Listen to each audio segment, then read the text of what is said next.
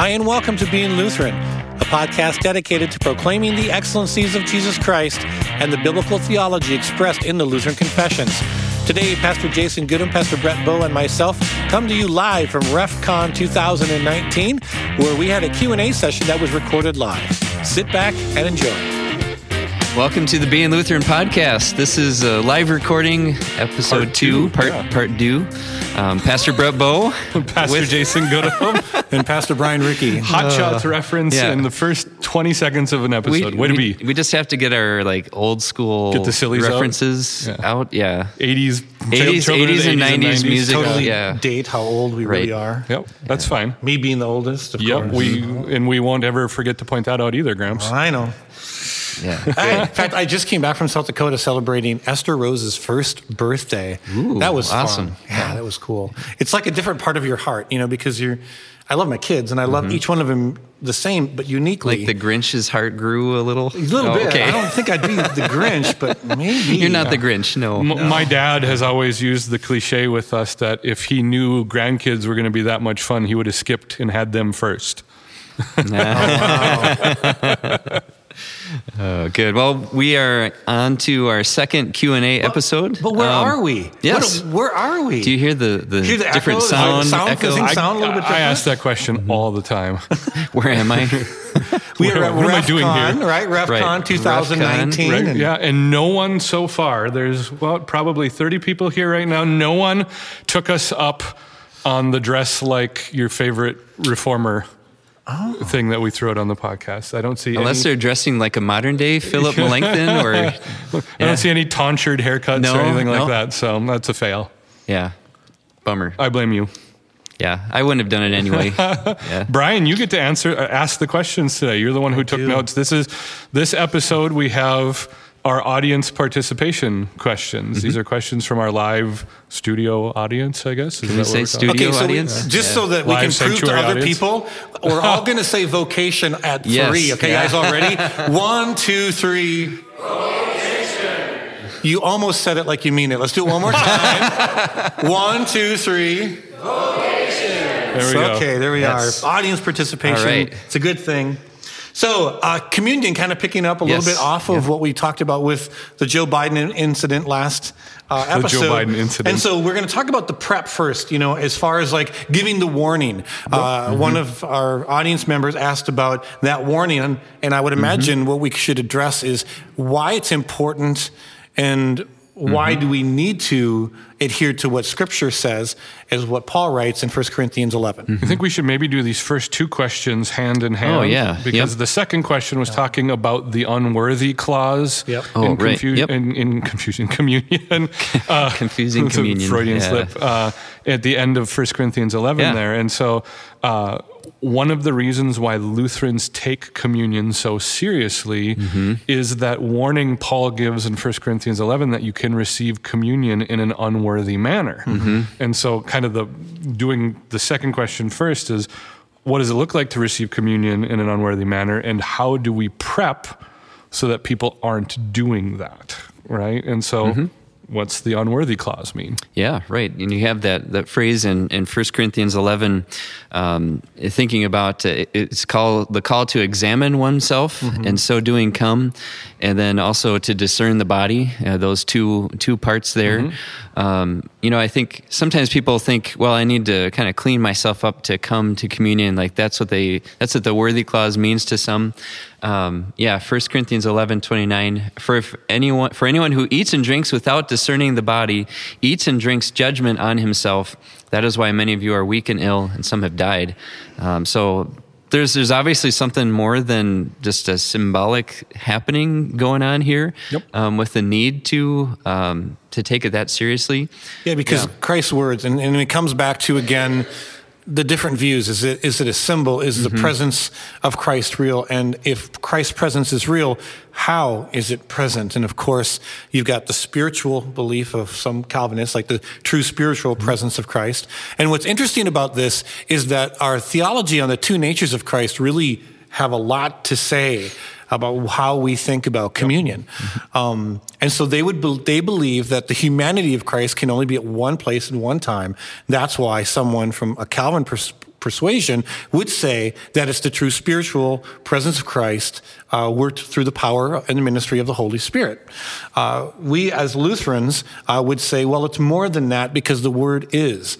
This is my body. This is my means blood. Is. Exactly. Yeah, right. And so going back to some of again, I really thank Luther on this, and he embraced some of the mystery, maybe some of the mystery that the Eastern Orthodox kind of embraces, the mysterion, instead of calling it a sacrament, in that there's a mystery to this, but yet we take Christ at his word. And so Christ's presence is real, therefore we need to take it seriously because the fear of the Lord is the beginning of wisdom. Yeah, that discerning the body. Yeah, one of the things I've never really understood, there's kind of, again, layers to understanding this, and from the Protestant perspective, you have the Baptist kind of tradition that views communion as purely symbolic.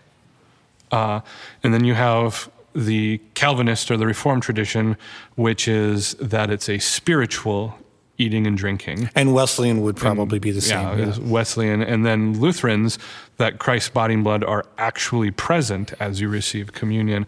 I have never understood how the Baptists handle the unworthy clause, because if it is purely symbolic, it's literally impossible to receive in an unworthy manner. You either, it's just a symbol. And then there is some confusion in the Reformed traditions too of what that means, because it's your faith that animates the effectiveness of the sacrament. And so if you believe you're receiving Christ's body and blood, that's the spiritual eating. And then if you don't, you don't. And both of those kind of leave the unworthy clause out to dry just a little bit. Maybe that's not entirely fair, but that's how I understand it. So where the Protestants, for the most part, at least the Protestants of the Reformation, for the most part of lockstep, receiving it in an unworthy manner is to be unrepentant of sin. Yeah, right. Yep. I think no matter what they confess is going on during communion and the nature of the elements during communion, I don't know too many people that would welcome an unrepentant sinner to the altar to receive the Lord's Supper.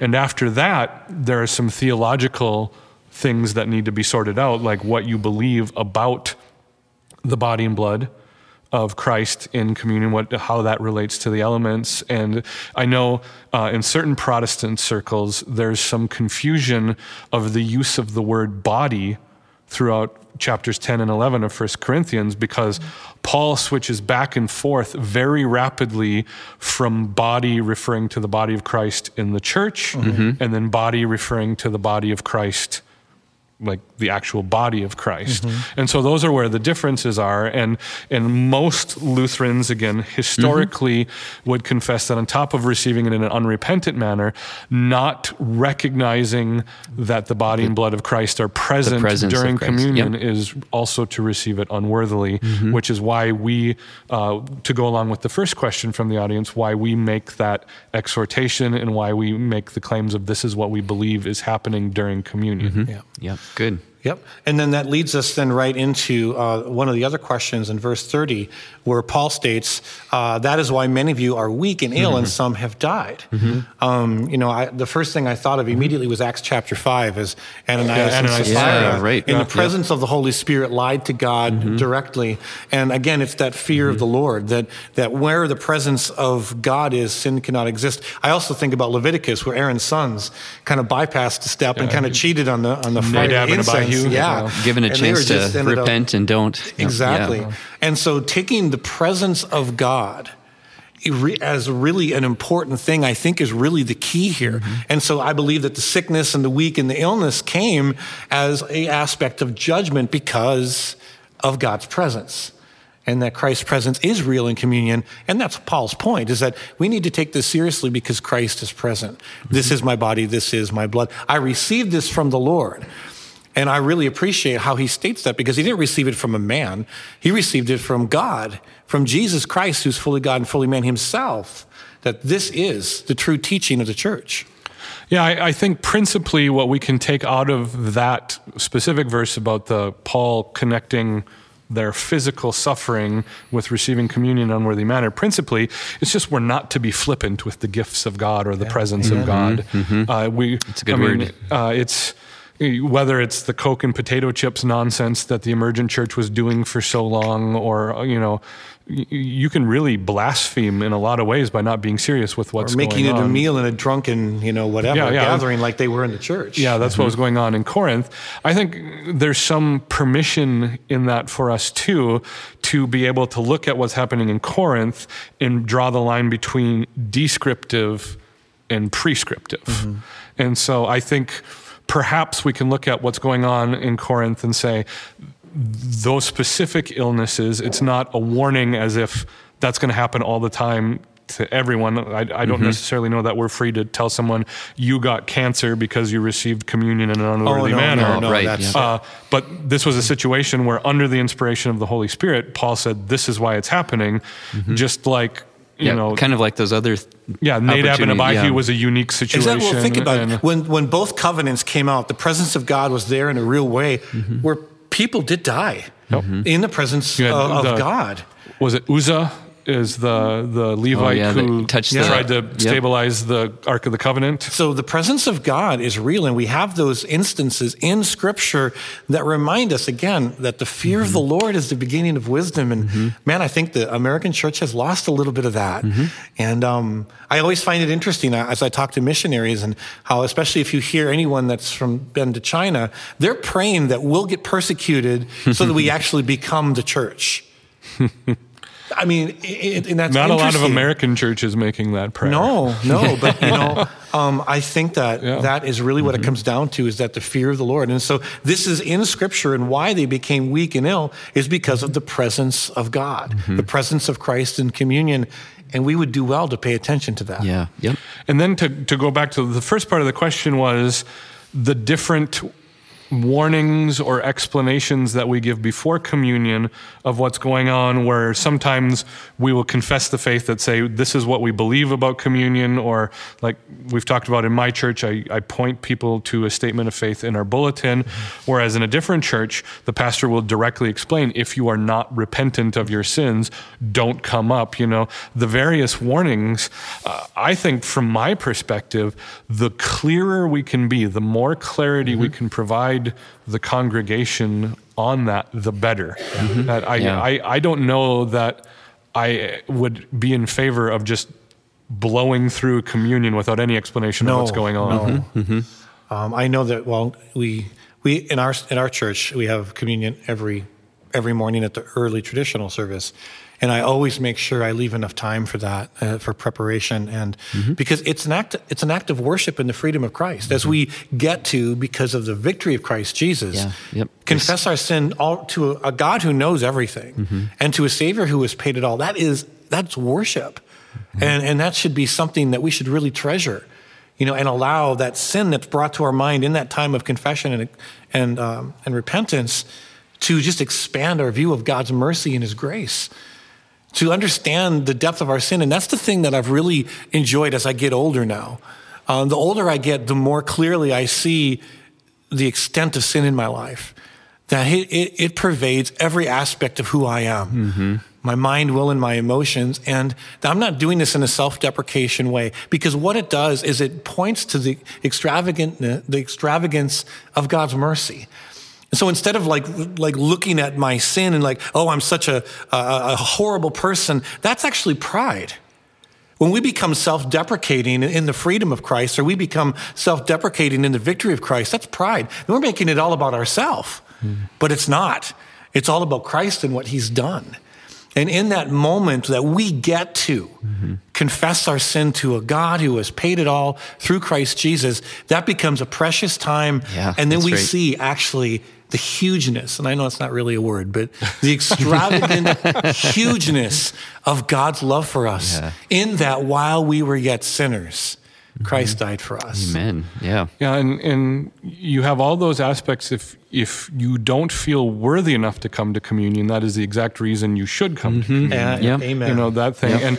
And this is another opportunity for us, because we're AFLC pastors, to do some denominational distinctives. One of my favorite part of the communion service is that we have built into the service the exhortation to communion, the explanation of why you should be coming up and what you should be believing. And having only worshiped in a Missouri Synod congregation a handful of times. I don't know what their tradition is, but it is a part of the service that many AFLC churches use. Yep, that's right. All right, we better move on, or we're not going to get to these. And we might want to do 2 episodes on this one. Oh, boy. Around all these questions, I should say. The next question is brought forward by, I believe, your son. Yeah, my son. Why did Luther rearrange the Apostles' Creed? Because. Is that the dad response? Right, to the because I said so, right, it's really for teaching purposes. It's the real reason that Luther rearranged the Apostles' Creed is that he was tasked by the group of churches the college in Wittenberg was overseeing to visit the parishes. And he visited the parishes, and not only the people in the parishes, but the pastors themselves did not even have a minimal basic understanding of Christianity. And so the Catholic Church for hundreds of years before Luther had catechisms. They were mostly based off the 10 Commandments. And I think we're saying, why did he rearrange the small catechism?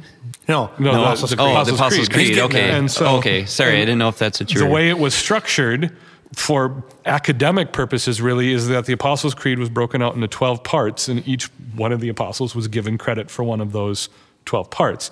And Luther said it's not helpful, it's not beneficial, it's not teaching people. And so he arranged the creed around the persons of the Trinity, and it's easier to understand, and it helps us to grasp the gospel. You have God as creator, God as redeemer, God as sanctifier. God the Father, God the Son, God the Holy Spirit. Amen. Yeah. You're not a Trinity guy at all, Brian. Not at all. So, the real reason, Gideon, that Luther rearranged the creed was just for educational purposes to make it easier to understand. And, I'm not like I don't worship Luther, but this was a very ingenious move to use something that the church, the people who attend a church, confessed on a weekly basis to teach systematic theology. What an ingenious thing to do. To use the Apostles' Creed, the Lord's Prayer, and the 10 Commandments. So Read the Catechism. It's for teaching purposes is really the short answer. Yeah. So, all right, next one is baptism. Of course, we knew we were going to get one on this. Megan, I believe, was asking how some would believe there's a difference between water baptism and spiritual baptism. Or spirit baptism. So let's talk about that. And of course, Lutherans, we would say that water baptism is spiritual baptism. Correct. One and the same. And then some would see that, no, you need to be baptized in the Holy Spirit so that you can have the gifts of the Holy Spirit. I'm going to let you address this one because I can see you itching. You're ready to go. So gracious. So the distinction is in the book of Acts specifically, there are 2 or 3 instances where the Holy Spirit comes on a group of believers and they speak in tongues. So Acts chapter 2 with the apostles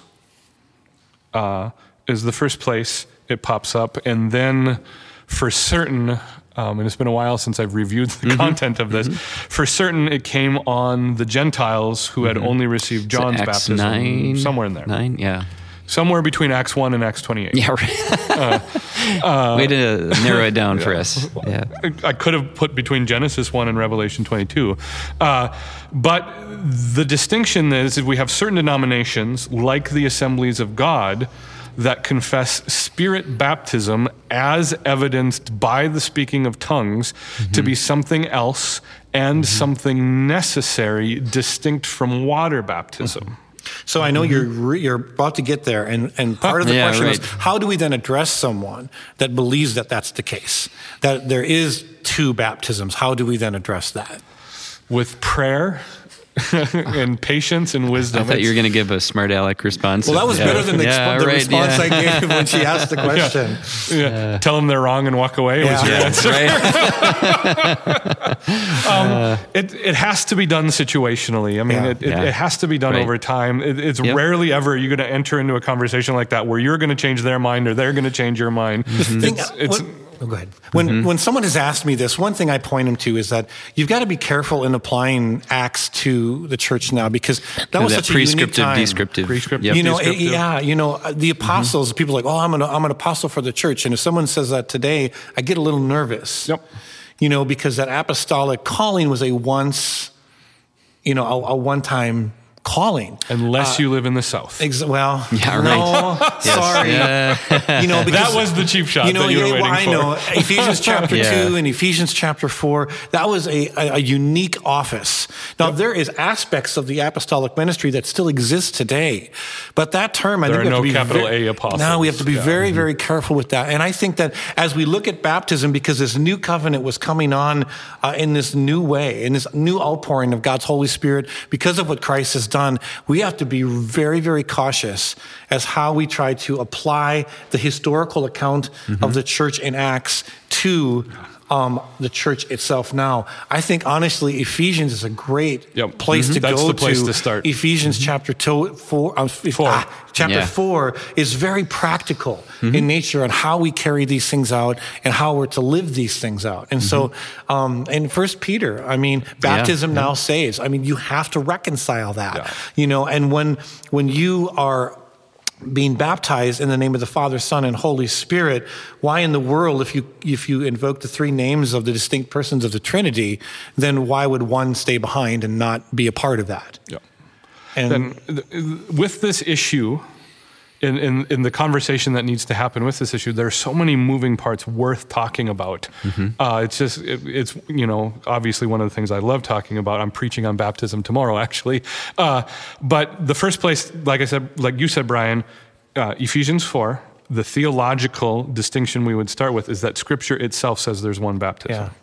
Yeah. That's the starting point. Yeah. The other thing that you could do in addressing someone, and this you have to be very careful about, because you basically have to show them that they're wrong.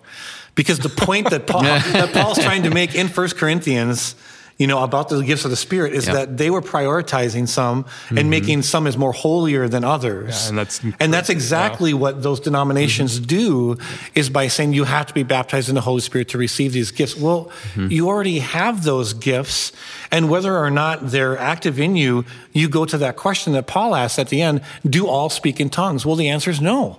Do all prophesy? No. And so just be happy with the gifts that God has given you. And so it's interesting that they use those scriptures in the absolute opposite way that Paul meant them to be.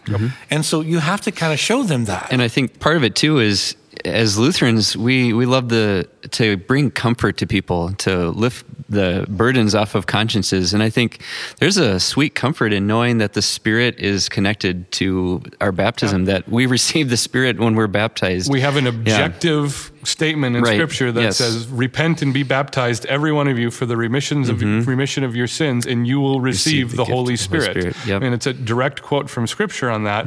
And one of the things we point out in this situation, I mean, those are probably in Scripture, I would argue, probably the two key verses about the theology of baptism happening right during this chapter that spawned the debate with speaking in tongues and Spirit baptism. But if you look at Acts as a whole, thousands of people, literally thousands of people in the book of Acts were baptized. Only a handful of people in the book of Acts spoke in tongues. Now that says something already about the situation. We also need to be really, really, really careful about idolizing the early church, because with all of the signs and the miracles and the things going on in the book of Acts, we remember that the rest of the New Testament was written because the early church was so screwed up, they needed to have their theology corrected constantly. That's Paul's epistles, with maybe the exception of Romans, are all addressing problems in the early church. And even in Acts itself, you've brought it up once already, Brian, Acts 5, the church gets started and you have someone trying to make themselves look better in the church right away with Ananias and Sapphira and the holding back the money and everything. So we just need to really walk carefully with how we idolize the early church, because that can be a real trap. And it's a pride issue. It is a pride issue. We have one more really big question, and I think we should just kind of carry over to the next episode. Okay. We're at 24 minutes already on this one. So I do have a verse, and I thought that why not poke the bear a bit? Acts chapter 2, as Peter concludes his incredible sermon at the end, at the day of Pentecost, and beginning in verse 37, he says this: "Now when they heard this, they were cut to the heart, and said to Peter and the rest of the apostles, 'Brothers, what shall we do?' And Peter said to them, 'Repent and be baptized, every one of you, in the name of Jesus Christ, for the forgiveness of sins, and you will receive the gift of the Holy Spirit, for the promise is for you and for your children, and for all who are far off, and everyone whom the Lord calls to himself.'" Amen. Thank you for joining us. Please look us up on the web at beinglutheran.com. Also, invite a friend to check us out on Spotify and iTunes. Please join us next week as we continue our discussion on theology and the Lutheran confessions. God bless you and have a great week.